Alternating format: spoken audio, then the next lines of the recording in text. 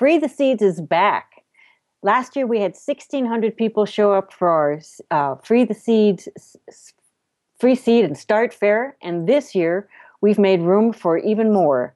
So this year, the event is March 4th, Saturday at Flathead Valley Community College in the Arts and Technology Building from 8 a.m. to 3:30 p.m. We're going to have food trucks. We have kids' activities all day for ages 8 and up. We have a seed swap in its own location from 8 a.m. to noon. We have booths, workshops, and community conversations from 10 a.m. to 3:30 p.m., covering everything from seed starting and seed saving to fruit tree pruning, herb harvesting, beekeeping, vegetable growing, permaculture, composting, and soil health. Come on down. It's going to be great fun for the whole family. You're going to learn a lot of information, and everyone gets to go home with seeds. Looking forward to having you. Oh, and we have food trucks this year, so there'll be food for those who want some food throughout the day. So come on down. We're going to have a great time. If you have any questions, you can reach us at freetheseedsmt.com or call 406-471-0022.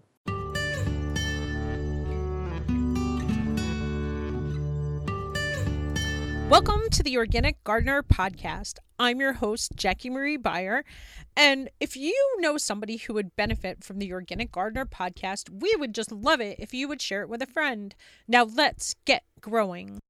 Welcome to episode 167 of the Organic Gardener Podcast. It is Monday, January 2nd, very early in the morning because I am headed back to school today and didn't change my schedule.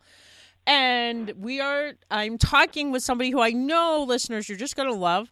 He's from Black Swan Organics, but he's also going to talk to us today about Grow Ohio Valley, which is a nonprofit organization working to improve food justice in Appalachia.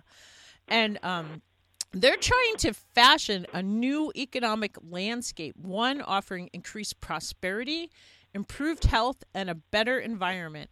And some of the things they do is change vacant city lots so they become fertile and productive. One of their goals is that school children will think it's normal to grow and eat healthy food. And they just have lots of other great things on their website that they're working to improve. So I'm sure we're going to talk about a lot of these things today. One thing I'm really curious about is the food stamp challenge. So from Black Swan Organics and Grow Ohio Valley is Danny Swan to talk with us today. So welcome, Danny. Thanks. Great to be here.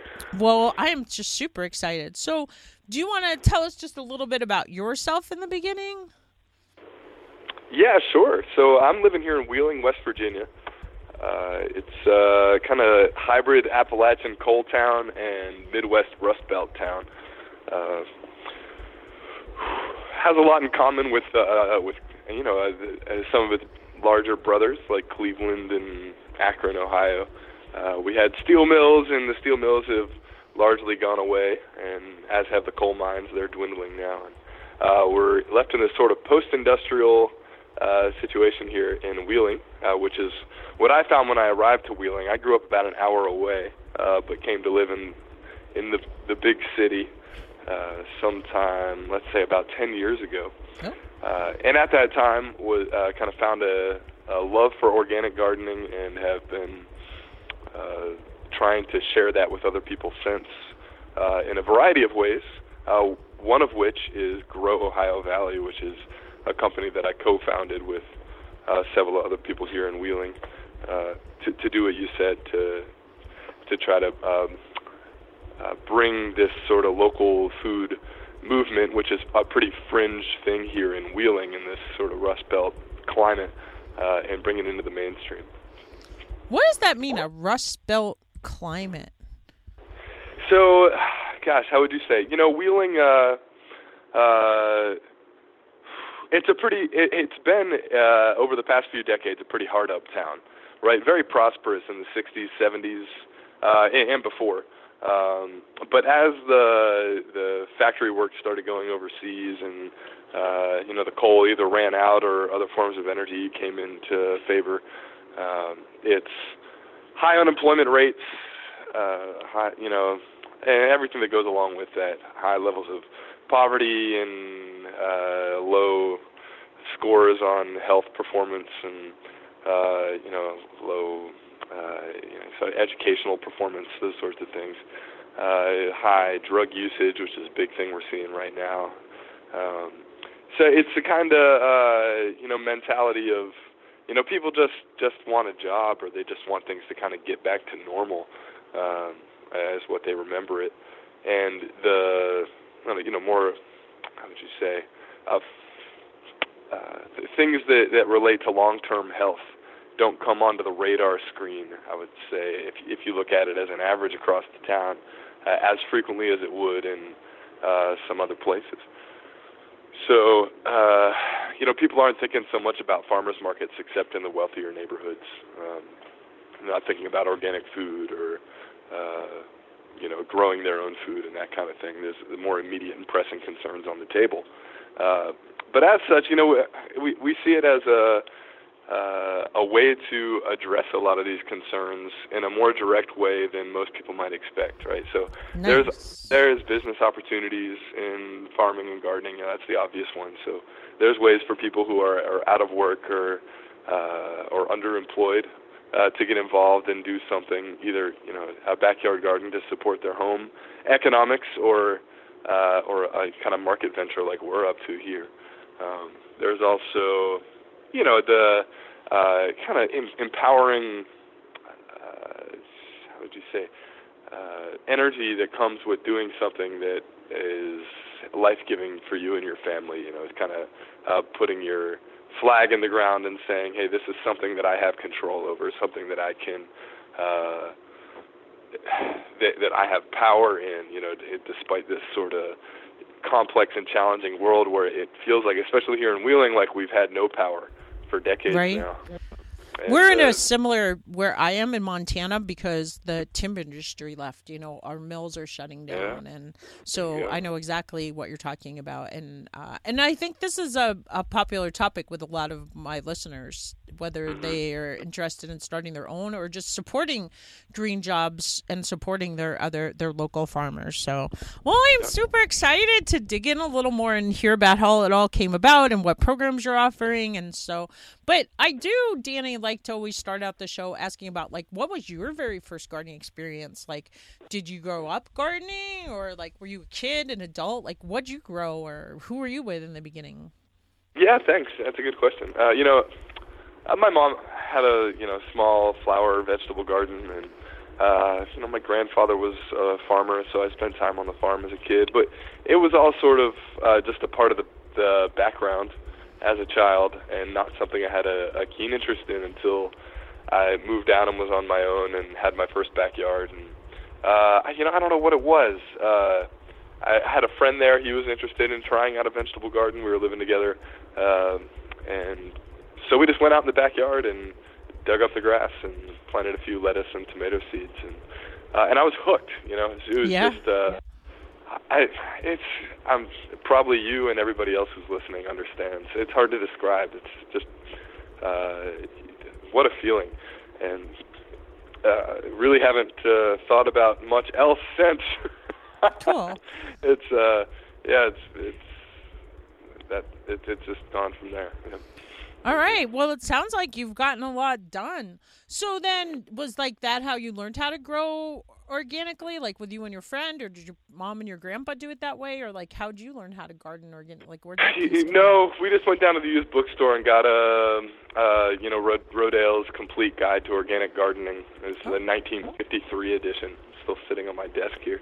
Cool. And that was the beginning for me. It was just, I didn't really know anything, and I just kind of taken orders in my childhood on how to help in the garden, and hadn't really thought about it as, understanding what I was doing and why I was doing it. But that book, wow, what a great book! Gave me some methods and reasons for doing it. Yeah. Nice. Well, I love Rodale's, like I was telling you in the pre-chat, and I've talked about it before. They were a huge inspiration for me and my husband, and just I was just looking at some of my Rodale's books yesterday, and like my herb book and my perennial book, and I've got the big encyclopedia, and just they've been, an Organic Gardening magazine was just a huge influence for me. So let's see. Do you want to explain what Grow Ohio Valley is more than like what I talked about? Yeah, sure. I'd love to. Okay. So maybe it would be best to do it as a story. Perfect. Or Stories are chronological great. narrative. Yeah. Good. So let's see. It was 8 years ago or so now. I was working in an inner city after-school program here in Wheeling. Basically the after-school program for the poor kids. Mm-hmm. A community center. They do summer school and literacy programs. A really great place called the Lockland Chapel. And I was working there kind of as my job while I was in college. And, I just wanted to get the kids outside, get them off the concrete a little bit, give them a little taste of the things that, looking back on my childhood had been important to me with, being outdoors and having some connection with the natural world. So myself and a couple colleagues, we went down the street and we just rode our bikes around and looked for vacant lots and kind of settled on one, dug up a little bit of the ground on this vacant lot and planted some tomatoes. A little while later, figured out that there was somebody who owned that property, who ended up being the Department of Transportation, and they gave us permission to formalized our permission to use the property. Oh. And that was kind of the beginning of sort of doing gardening in a community-engaged sort of way. We took the kids down there and just did fun stuff with them. We didn't have a curriculum or anything like that. We just wanted to get them outside and do something fun and let them run around and that sort of thing. So the first year we had all the boys kind of take one chunk of the garden and plant pumpkins, and all the girls in another garden, and it was a competition to see whether boys or girls could grow the bigger pumpkins. Just things like that, just goofy stuff, and it was a ton of fun, and the kids got really into it in a surprising way. Wheel-bearing manure around, and it was amazing to see. If you've spent much time around inner city kids, I was really skeptical that they would even, they were kind of looking at the grass, wondering if it was going to stain their Nikes, But, yes.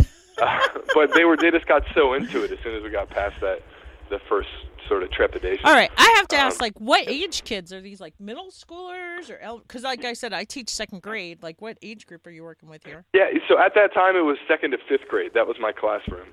Was the 2nd to 5th grade kids. Although shortly after that, I moved up to taking the middle school kids, middle school and high school, which kind of took me down another road as well, because this garden, which we started just kind of in a corner of this big vacant lot, it's about an acre, about the size of a football field. Oh my goodness! Once I got into the middle school, high school room, we started growing a little bit more. I had some more kind of able-bodied kids who were able to do a little bit more work, so. Kind of month by month, year by year, we took over a little bit more and a little bit more of the lot until 2 or 3 years down the road, we're pretty much using the whole thing. We had chickens there, we still do. Nice. We had and a perennial patch with raspberries and blackberries and rhubarb, and then the annual vegetables. So we had these. I had these kind of middle school and high school kids, mostly boys. And they were out there helping me all the time, and they wanted to see if they could make some money off of this. Is this something that we can, these vegetables obviously have value. Is there something we can do here? So we started every Saturday morning taking the vegetables off this vacant lot and taking it over to the Woodsdale Farmers Market here in Wheeling, West Virginia, and setting up and selling vegetables. And that's when I started my kind of intensive self-education on market gardening and thinking about it in terms of kind of efficient production and holistic soil and plant health and so forth. Okay, so that's go ahead. Starting with your market gardening education, like if you were starting over again today from day one, like what's the biggest thing that you would do differently, or like that you would want to think, or just? What a hard one, because it's been I've done so many things wrong, God. But everything that I've done wrong, it's been part of a really fun and interesting journey. So I'm not sure that how much I would change, because it's, doing one thing wrong. Well, then there's a a farmer who notices this thing you're doing wrong, and so he shows up or she shows up and Sorry, makes like the themselves worst available. podcaster, right? Whose like phone goes off in the middle of the thing. Sorry, say that again. Doing one thing. It's, you're doing something wrong, and then that attracts people. I have this weird theory where it's called sort of determined incompetence, right? And it's really attractive to people. It's like when you don't know what you're doing, but you really, really, really want to do it, and you want to do a good job. People who know how to do it start kind of just appearing or showing up out of the woodwork. It's like this law of attraction thing.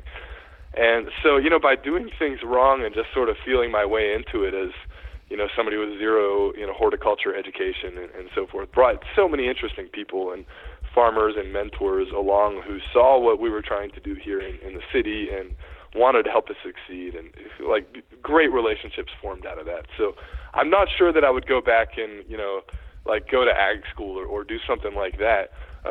There are some resources that I found since that first Rodale's Guide to Organic Gardening that have since been super valuable to me, that are kind of the things that are on my desk all the time and I'm always referencing.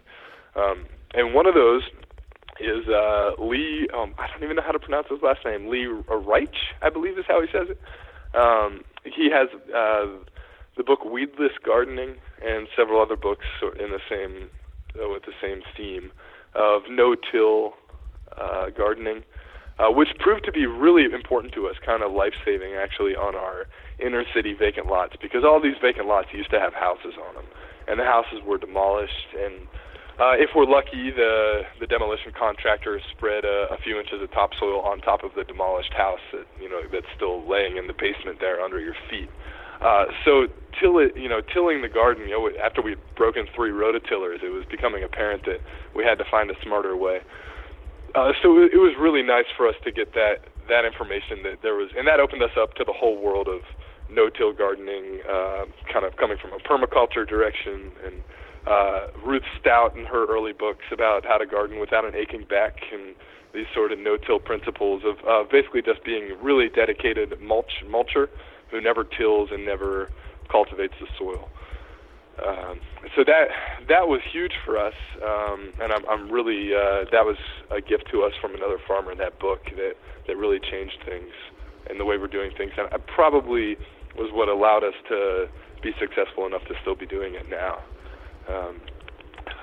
I've also taken a lot lately, some new information coming in from Steve Solomon and Erica Reinemer. They wrote a book called The Intelligent Gardener. Are you familiar with this one? No. It's I'm very not familiar with much of this other than Ruth Stout. I mean, I've heard of the no-till and the permaculture. That's kind of been a big theme ever since John Moore, who's like over in Australia, first talked about that when I first started out. And I was like, what? No-till? And then since then I've, learned quite a bit about it. But I haven't heard of these books. They sound great.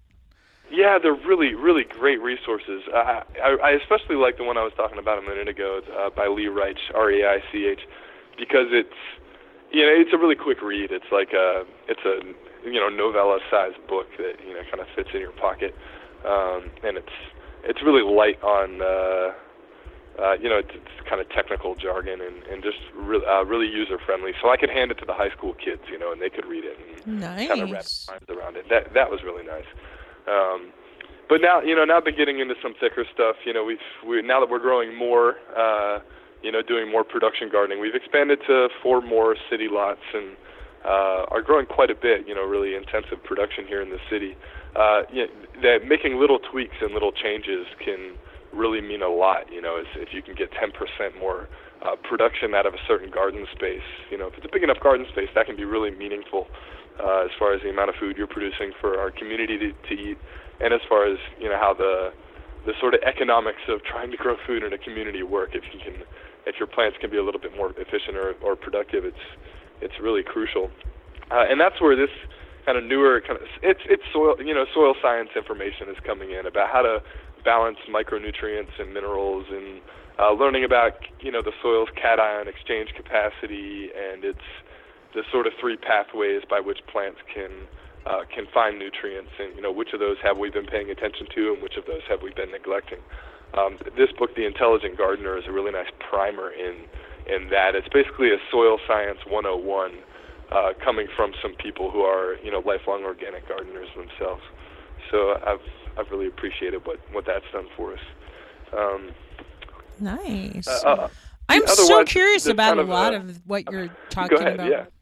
Well, because for one thing, so I teach on a reservation, and there are a lot of similar houses that have been burned down and are still just sitting there. So I'm super curious about how that's going. And you're not even removing that stuff; you're just building right on top of it.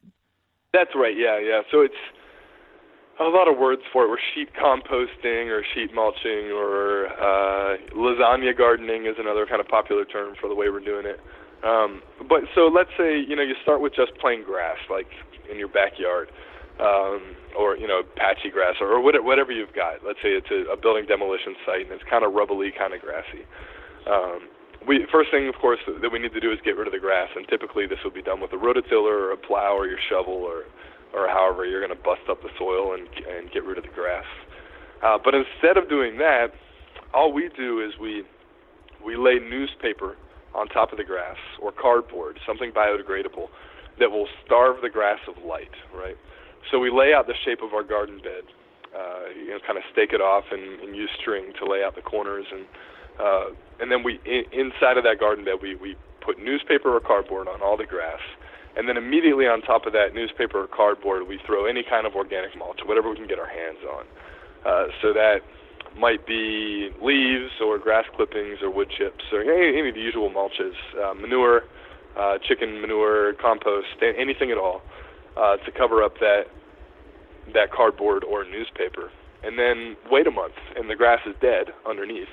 But not dead, it's dead in a sort of passive way, in the sense that it's just been starved of light, but the root structures have not been disturbed. The plant matter is decomposing right into the soil. The sort of soil life, especially earthworms, our favorite, are very happy because they're in an environment that's moist and dark and not being disrupted. So they're kind of tunneling through the whole thing with their colloids and bringing this organic matter that you've put down on top of the newspaper or the cardboard and kind of grabbing it and carrying it down through the soil. And in a very short order, not as short order as if you had a rototiller, of course, but within the course of a few months of this, you start getting a surprisingly nice soil tilth. A kind of soil that is, you can grab in your hands and it moves through your fingers, and you can break up little clumps into smaller clumps. And then after a few more years of this, when you start adding lots and lots of mulch, because we're always mulching, we're always adding new layers.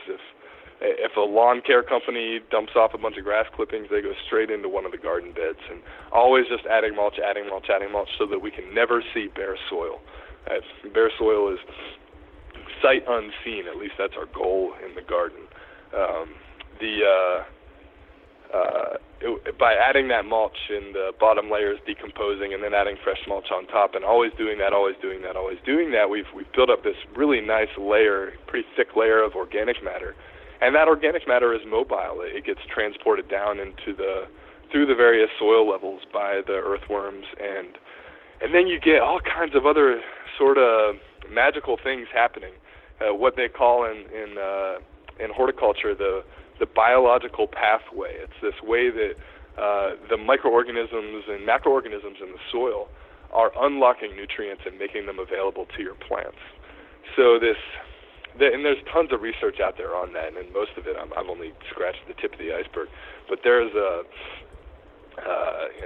so much information out there about how mushrooms and mycelium, kind of these beneficial mycelium or mycorrhiza, are interacting with your plants. And of course, mushrooms grow where it's moist and dark, and the mycelium really take off in those environments, and when they have organic food to eat. So by always mulching, you're creating an environment where these mycelial networks or mushroom networks can spread out underground, and those attach to your roots and do symbiotic things with your plants. The pepper plant that you're trying to grow, those mycorrhiza are attaching onto the roots of your plants and helping them in exchange for getting some things back from the plants. And so many things can happen when you don't disrupt the soil or do so as minimally as possible. And that's allowed us, in my estimation, to have really marginal soil on these urban sites that are as or more productive than some of the most fertile farmland out there. Nice. Wow, you really went into a lot of kind of like science there for people, but kept it really, like you said, easy to understand for like a high school student or for anybody listening. And that's interesting. I've been talking about getting my class thing of earthworms to have in the classroom to compost, for their class pet, because they really want a class pet. And somebody was talking about doing the vermiculture with the worms, and I was like, oh, I might do that. And especially my kids eat breakfast in my classroom, so we always have like some fruit scraps I have them composting, and I just take it home on the weekends. So I'm thinking, I got the bins, I just have to get the worms. So it's great fun. We do that with the kids in a lot of our school gardening programs. They always love the worms. Yeah. Mm-hmm. There's a great book on that too called, I'm not going to remember the name of the author, but the book is called Worms Eat My Garbage. And if you haven't found it yet, get your hands on it. It's also kid friendly. It's a kid friendly book. So. All right. I love that. Well, so do you want to tell us about something that grew well this year? Kind of like getting back to my questions I usually ask. Yeah, sure. It was a hard year for a lot of things. We had a really mild winter last year, which my theory is that kind of exploded our bug populations. It was also the year of the locust or cicadas for us here in West Virginia. We have 17-year cicadas. They came out this year in massive numbers, kind of in biblical proportions. Wow. And it's a lot of the predators that would normally be eating other bugs, just feasted on these really easy prey, these cicadas. So anyway, all these things kind of led up to it being the most intense bug year I've experienced since I started gardening 10 years ago. And so we had a really hard year. It was tough, but I think not without benefit, because it kind of at least put me back on the path of researching all the time and reading all the books that I can and talking to other farmers, and now we have a problem to solve. So it's kind of like it's been a whole nother level of education for me. The really bad one here was thanks. Yeah, it's true though. It's true. It's back to that same theory of determined incompetence. Of when you don't know stuff, you really it opens up a lot of doors for you if you're just determined and want to keep going for it. But anyway, the probably the hardest one this year was the cucumber beetle. Both striped and spotted cucumber beetles. They were everywhere. If you're listening to this and you've ever had a cucumber plant that was looking really nice and robust and healthy, and then you just come out the next day and just half the plant is dead. It's just wilted over like it's been in a drought for the last month, even though you've been watering it and caring for it. And then the next day, the other half of the plant is dead, and you wonder what just happened to my cucumber plant. The whole thing died. It was probably bacterial wilt. And bacterial wilt is a disease that gets to the plant via the cucumber beetle.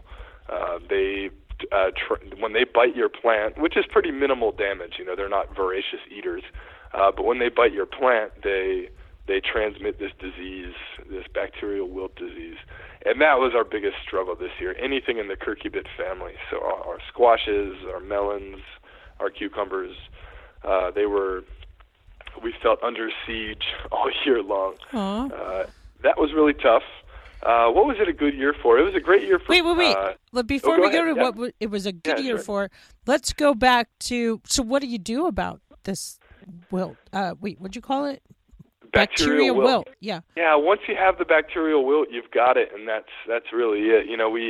We learned. Once you see a few plants in the patch dying, we would have things more on the order of a 300-foot row of cucumbers, and once they start going, they're going. So we just get all the cucumbers we can and rip out the crop.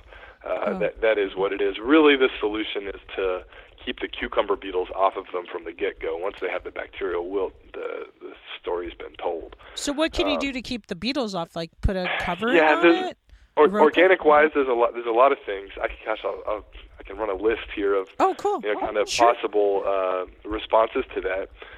One and the most important one is exclusion. So we have some high tunnel greenhouses here on one of our vacant lots. So what we're going to do this year in 2017 is use insect screening on all of our ventilation, on our roll-up sides on this greenhouse, and anywhere that there's an opening, there will be insect screening. So actually physically keeping them out of the environment. And that can be done in the home garden or in the field too, with row cover, this kind of cheeseclothy material that's sold by all the kind of gardening, you can buy it from Johnny's or Fedco or, any of the big seed suppliers. They usually have this stuff. It's called row cover. There's several different companies that make it. And it's basically a cheesecloth, and it functions as an insect screen. It lets air and water through but keeps the bugs out. There's all kinds of information on the internet or in books about how to use that stuff. It's pretty simple. There's also organic sprays, pyrethrin-based sprays. Pyganic is the big brand.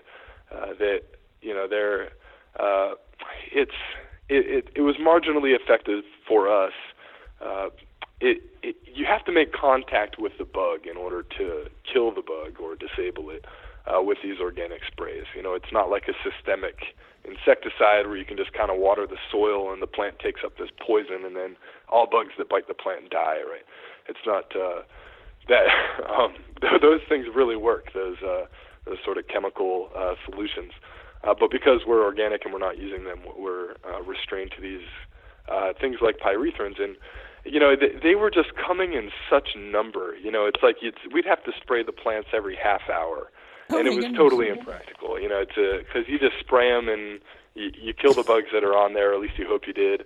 And then, they just, from the woods and from the trees and from the grass, and, they just come in again in waves, So they were, I think exclusion will prove to be the winning ticket for us. And a lot of people are doing that. They're doing that with their high tunnel greenhouses now, is putting insect screening.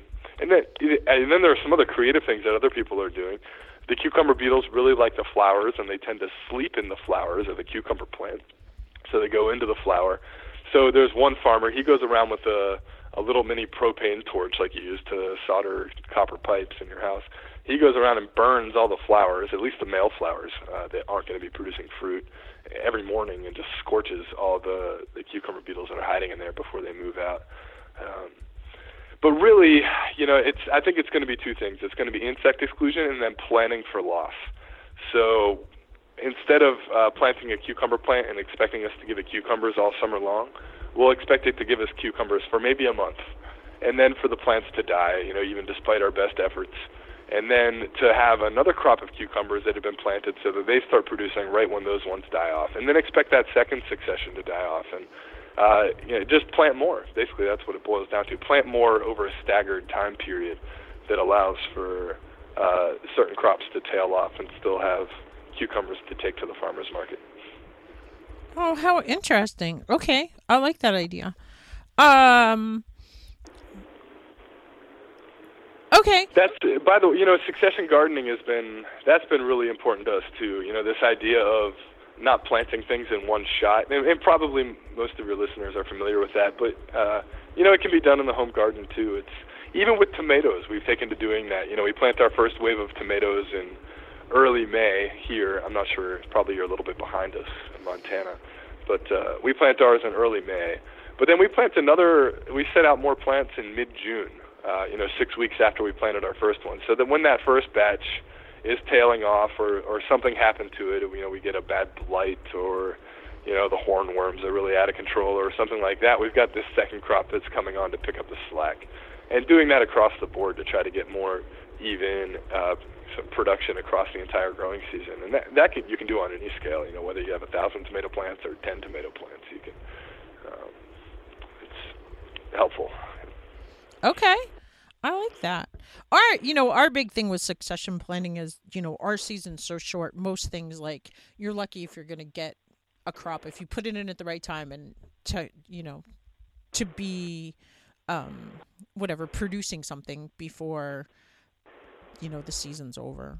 Tomatoes here where we are. But although there are people that are planting tomatoes, doing the hoop house thing like you're talking about, so they're extending their season, so they're able to start getting ripe tomatoes in June and July. I just posted an episode with a guy down closer to Missoula, which is a little bit south of us, and he talked a lot about he's starting his seeds now in December already.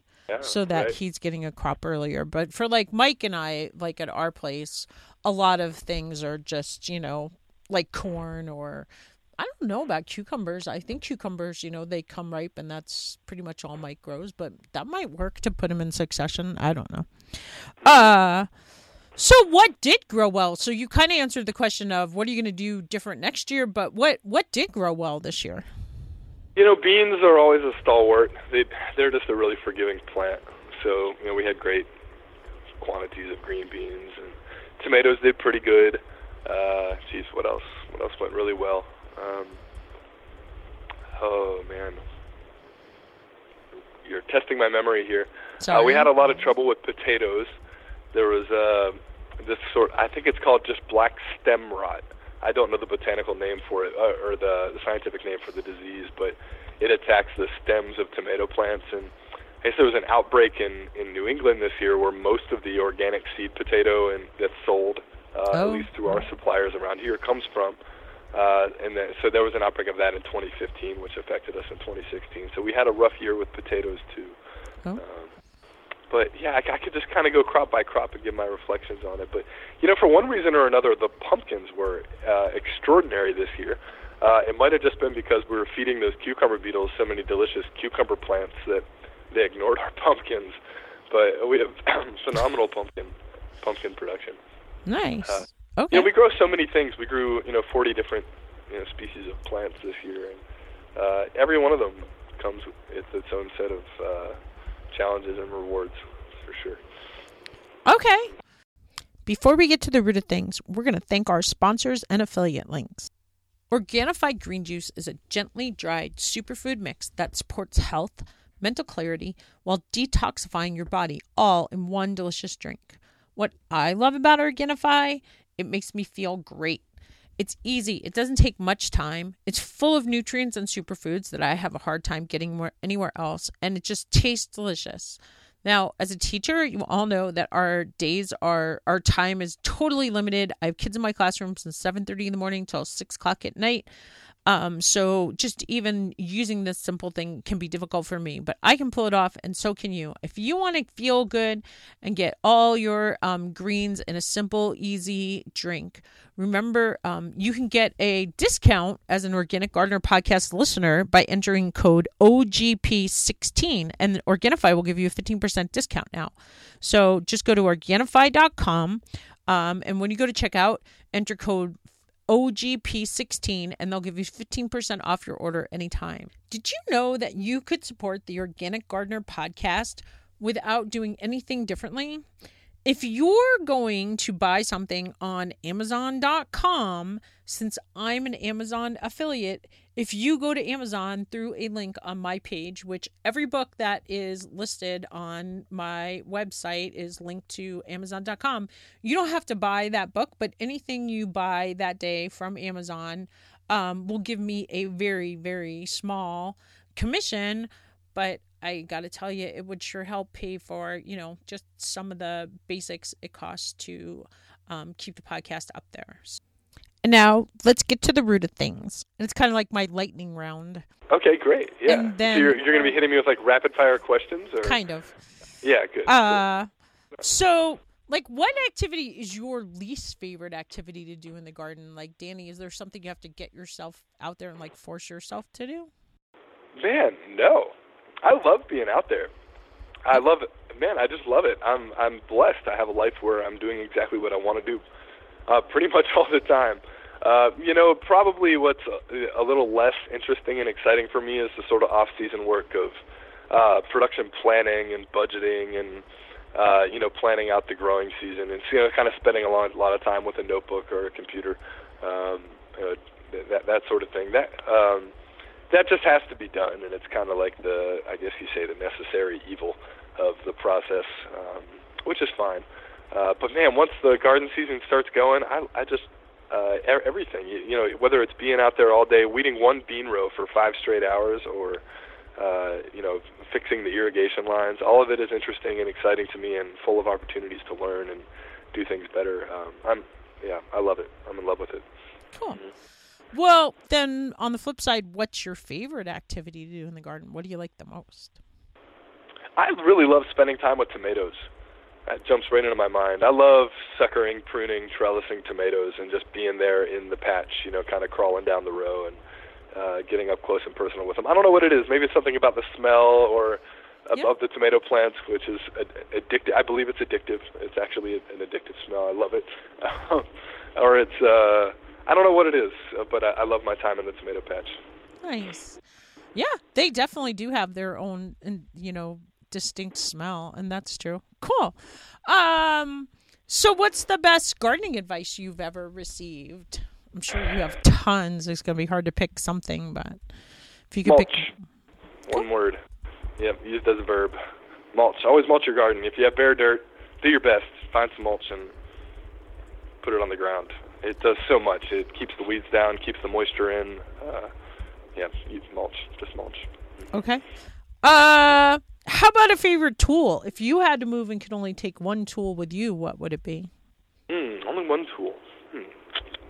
Let's think. It'd be a close call. I really love my broad fork. I like that. I saw your picture of you using the broad fork on the Skype connection. Sure. Cool. That was a carefully chosen picture.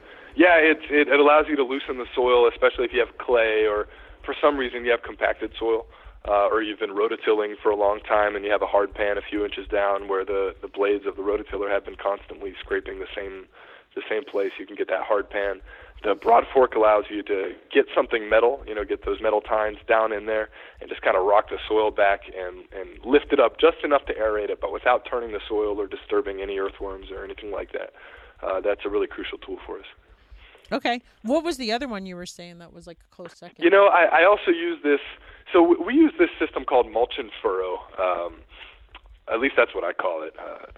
And we have a garden bed. We tend to have 4-foot wide garden beds. I really like that width because you can reach in from both sides fairly comfortably without having to step in the garden bed, which is very important to us because we're not tilling. We try to never step in our beds so that they stay nice and fluffy and not compacted.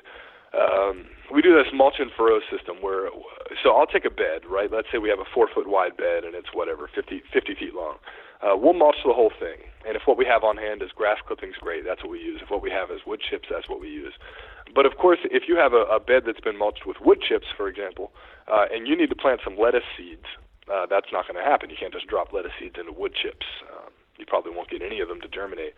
So what we do is we then take those wood chips and we create furrows, either with a rake, and rakes are thus very important to us because we spend so much time mulching, kind of just a steel rake, like you use to spread gravel or something.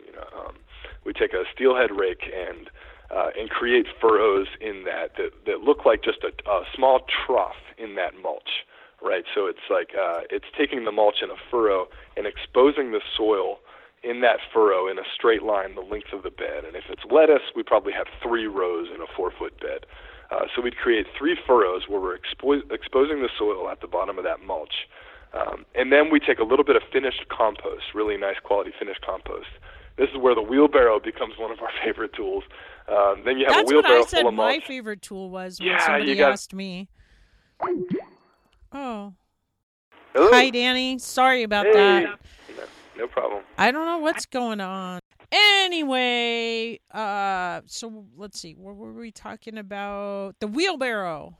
The wheelbarrow, yep. Shall I jump right back into it? Yeah.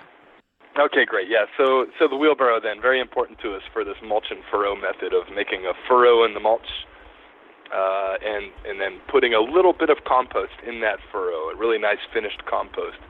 So what the bed ends up looking like is a bed of solid wood chips with kind of 3 stripes of compost in it. That compost being in the furrow so that it's touching the topsoil underneath.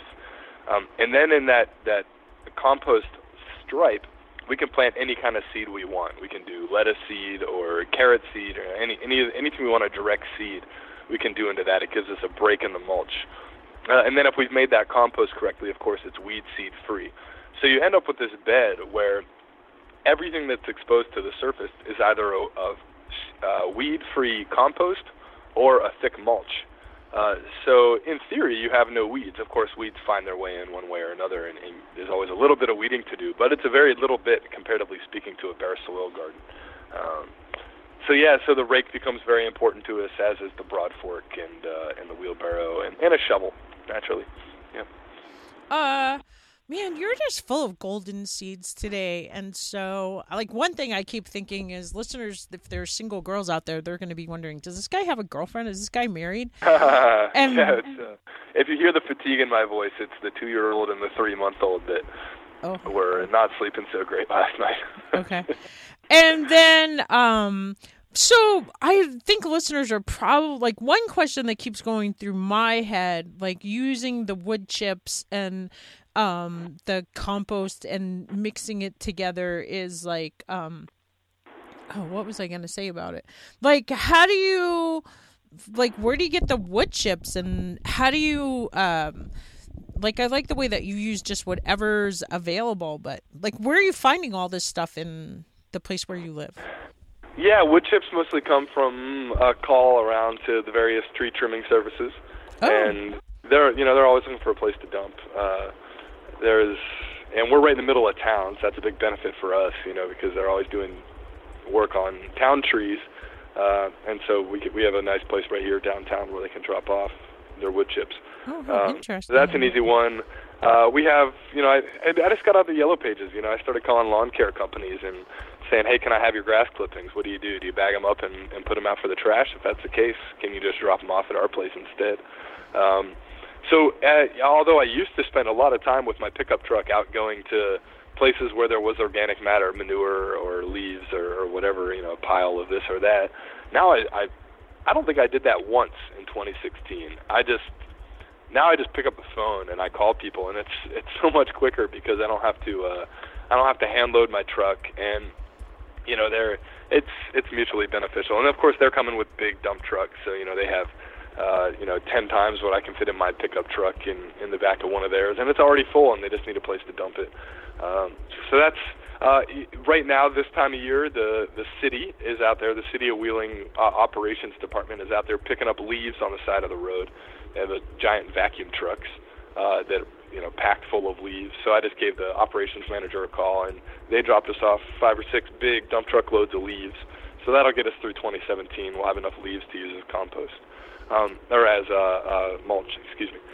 One thing I will say about mulching, although we're very, I don't really care what kind of mulch goes on what bed at what time, as long as it's a mulch and it's something that'll biodegrade. We do try to alternate mulches. So if the last thing used was leaves, I try to use wood chips or grass clippings, and likewise with the other ones. If it was wood chips, I try to use something other than wood chips, just so there's some variety of nutrients that are kind of slowly breaking down, and you're feeding a wider profile of soil microorganisms and as well to have kind of more biodiversity in the soil.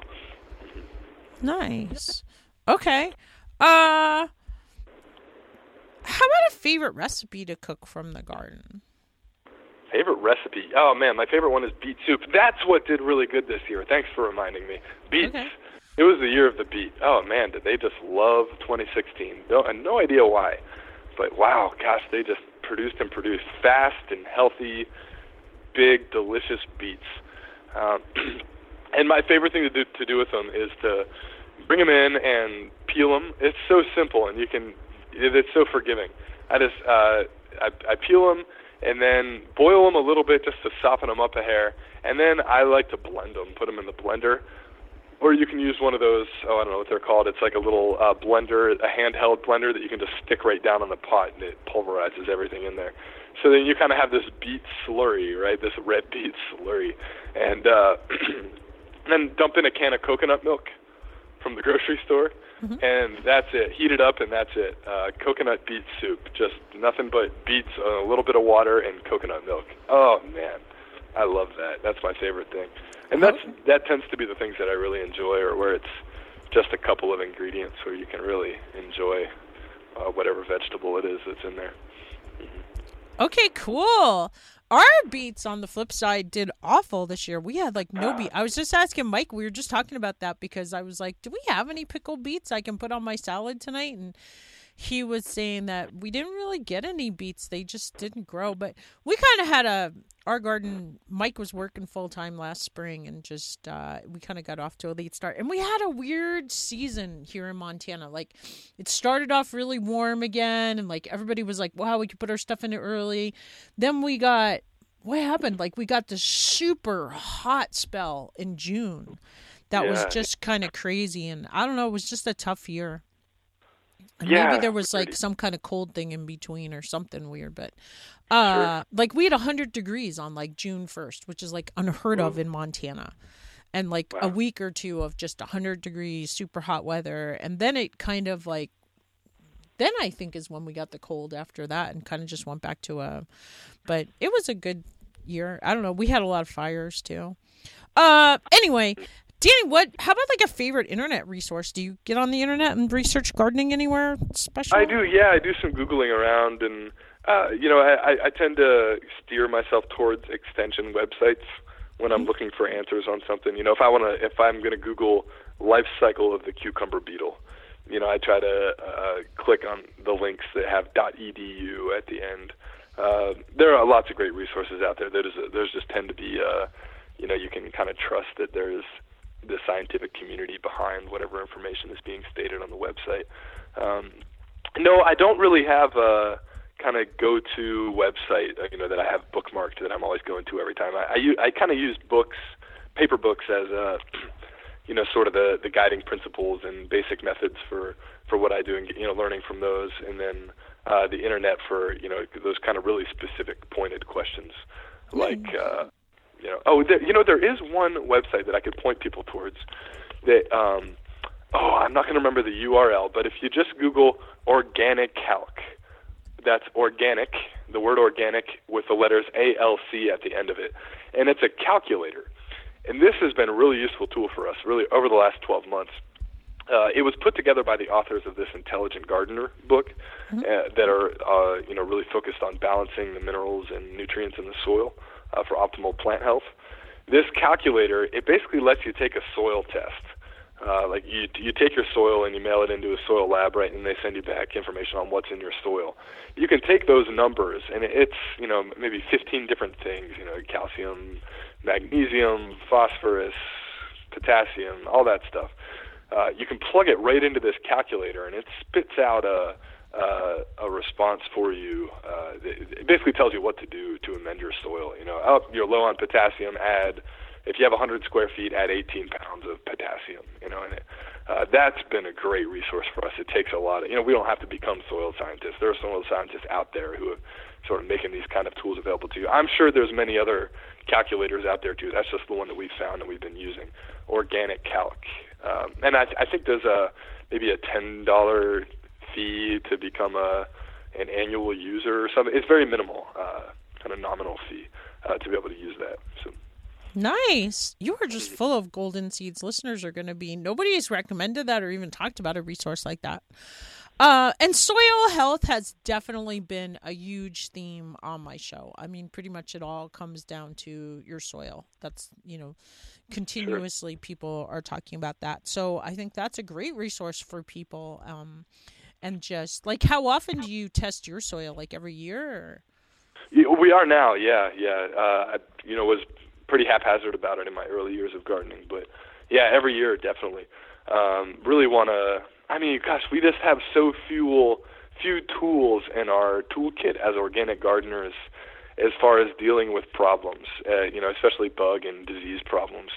And anything that we can do to improve soil health so that we can minimize, what we're dealing with down the road with plant health is such a huge benefit, especially if you're thinking in terms of, the economics of growing market vegetables.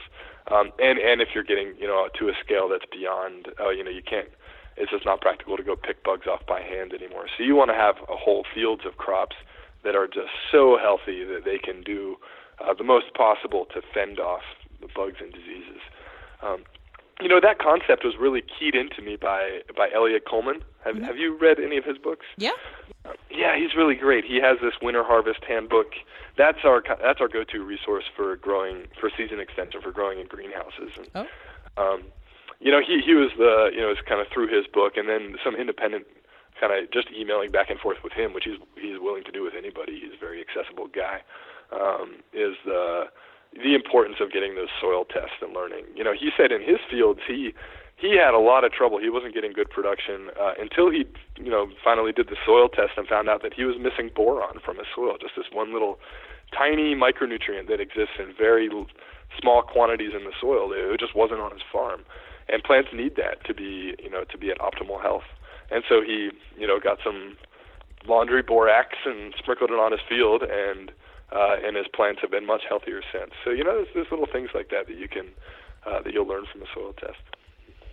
Cool. So then you've mentioned a bunch of books. Like, what's your favorite book or magazine or? Jeez. Oh man, really the whole arsenal. I'm really grateful to that 1950s Rodale organic gardening book because it just taught me all the basics. And there are a lot of books out there that can do a good job at teaching you the basics of, what do all these terms mean, and what is compost, and how do I think about making compost? All that kind of basic stuff. I'm really grateful to that. Although I probably haven't really cracked that book open in a couple of years. Although I still hold it in high reverence. It's the more specific focuses. These other books, like Elliot Coleman with his book on growing year-round, and Steve Solomon with the Intelligent Gardener book on soil science. Ben Hartman recently wrote a great book called The Lean Farm, and that's for market gardeners who are trying to become more profitable on their small farms. Even though we're a nonprofit here at Grow Ohio Valley, we're still trying to be as efficient as we can and grow as much food as we can with very limited resources. You probably have to more than anybody. That's right. Yeah, as a yeah. nonprofit. That's a good way to think about it. Yeah, because our resources are pretty limited, and we want to try to feed a community. So thinking about everything, where do we have waste in our process, and where are we wasting time or materials, and what things are we doing that maybe we don't need to do, and what other things can we do that would give us more bang for our buck, so to speak, with the way we're spending our time and money. That's a really good book, Ben Hartman with The Lean Farm. I recommend that for anybody. It's interesting philosophically, if nothing else. And another one that's kind of that I have on my shrine of books is The One Straw Revolution by probably mispronouncing his name, Masanobu Fukuoka, the great Japanese rice farmer.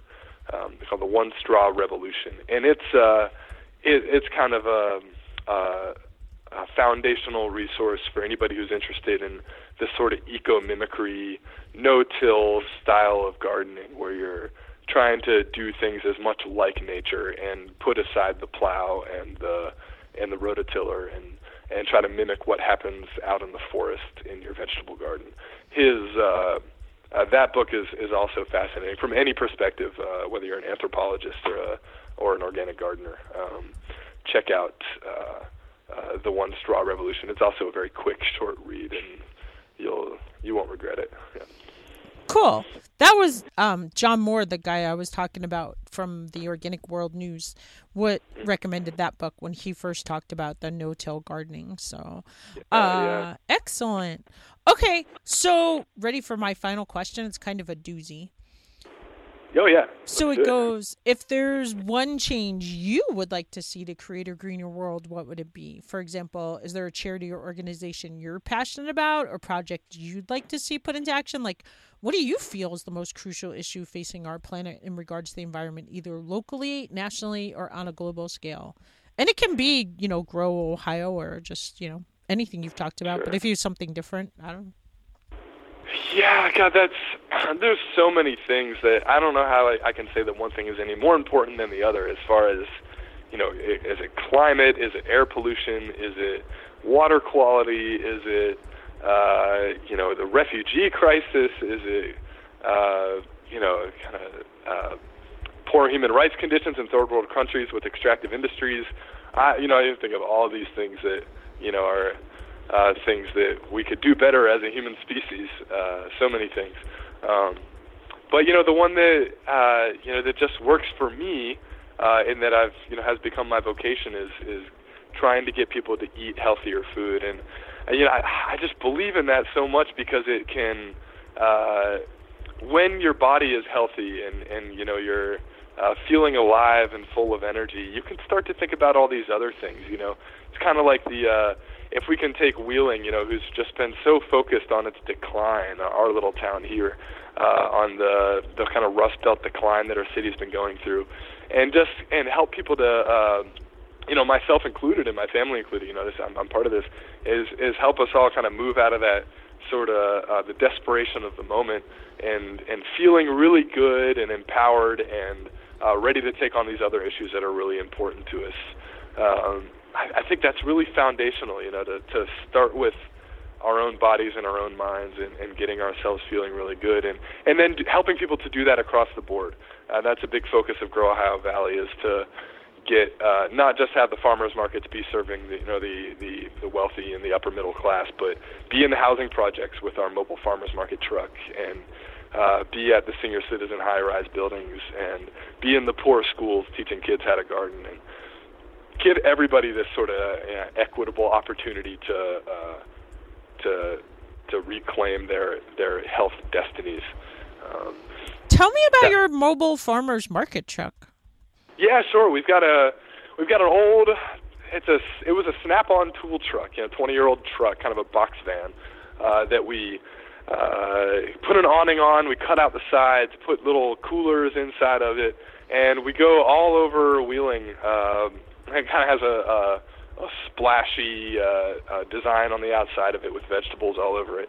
And we go all over Wheeling. It runs in the summertime 5 days a week, and it goes to, like I was saying, housing projects or high-rise buildings or anywhere that there's people who don't have convenient access or transportation to get to healthy food, or even the cultural sort of habit of eating healthy food. I live in East Wheeling, which is kind of Wheeling's wrong side of the tracks neighborhood, and every day I have a convenience store literally in my backyard, and every day it's kind of a train of people, most of them with little kids, headed to convenience to get dinner, and dinner might be a Slim Jim, a bag of Doritos, and a Mountain Dew, and how do we get into these neighborhoods where that kind of thing is happening, where people aren't haven't opened their eyes to health consciousness yet, and make that food available to everyone. So we have this mobile farmers market truck that goes into these neighborhoods, but then we also offer incentive programs. So anybody who has food stamps, everything is half off at the farmers market, which makes kind of a tomato or a head of lettuce price point wise competitive with macaroni and cheese if you're trying to feed a big family. But how does the farmer do that? Oh, that was through so that's something that, as a nonprofit, we have the ability to raise resources for that. So we kind of put together a pool of money to subsidize that from kind of local donors and the Appalachian Regional Commission, a little bit from the Department of Agriculture. We have a lot of sources. Whenever we try to do something like this, we can kind of piece funding together for. And then that allows us, our mobile farmers market truck has taken off to such a degree that we can't grow enough to keep up with it. So we're buying food now from, a dozen other local farmers, some of whom have, kind of doubled their or significantly increased their crop production to meet the demands of this mobile market that we started.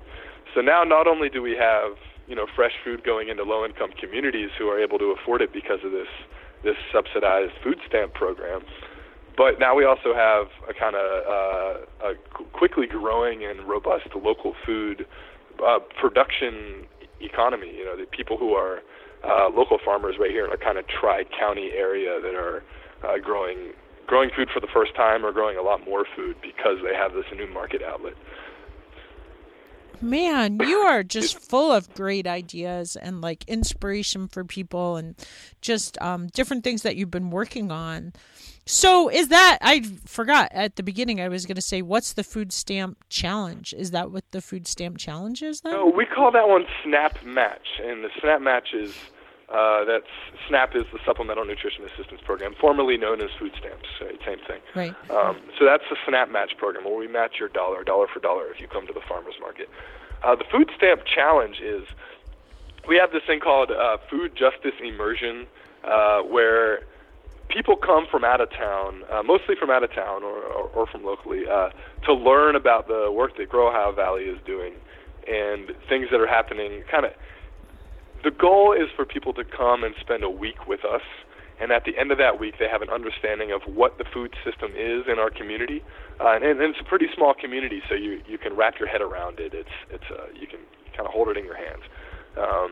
To learn what that food system is, who the people are who are growing food and producing food, what are most people eating, how does class and kind of social demographics play into what people are eating and what their opportunities are and what their health is, to kind of take all that information and then be able to take it home with them and apply it to their own communities and do something about it.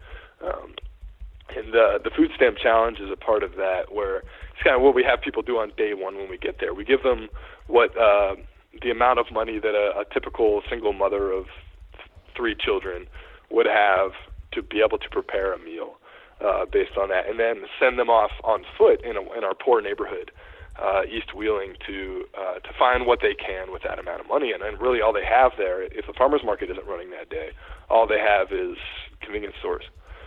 So they have to go to the convenience store and figure out how to make $1.25 a person turn into a dinner, and good luck. People, it's like what do you get? You get plain pasta, or everybody gets 1 bag of chips or something like that. And that's the Food Stamp Challenge. That's kind of the hard hitting opener to that immersion experience.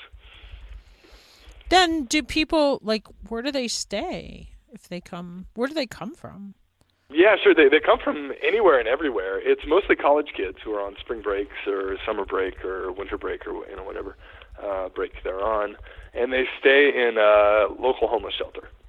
So it's kind of an empty room in one of the local shelters, and they stay there, and that's pretty powerful too. They get opportunity to interact with people who are staying in the shelter, sleep on cots, and it's most of the people who are coming to us, being that they're college kids, are coming from a background where they had a kind of different life. Looks a lot different than it does here in East Wheeling.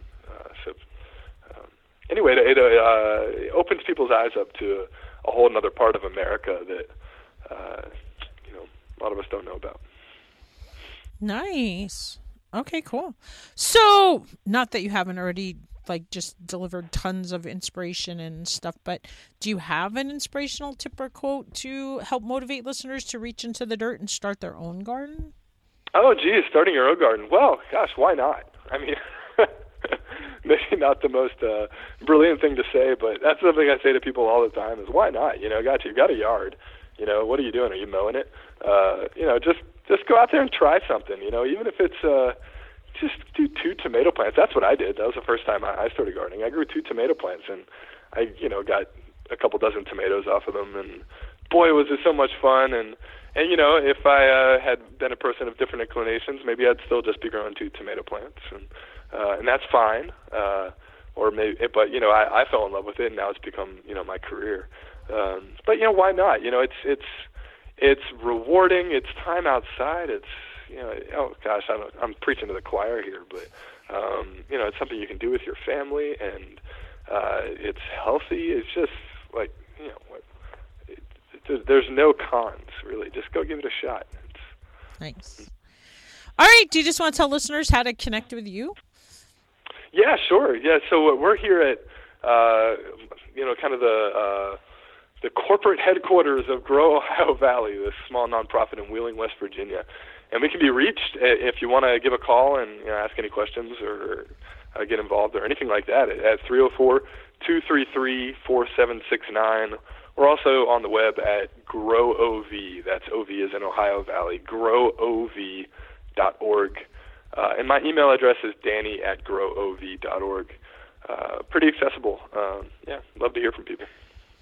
Thank you so much. You have just been an awesome guest and just tons of information. And like I said, golden seeds, as I call them. Other podcasters call them like value bombs or golden nuggets. But just, shared your passion and you're just a great steward of the earth. And I love the way you're working in these, struggling communities where people don't always have the opportunity to take advantage of, to get access to healthy food. Or the important piece to me that you're really doing is you're really educating people about nutrition and healthy soils and growing your own food. And just, I love your mobile trucks ideas, and you've really inspired me today, and the way you work with students of all ages. And just thank you so much for sharing with us today, Danny.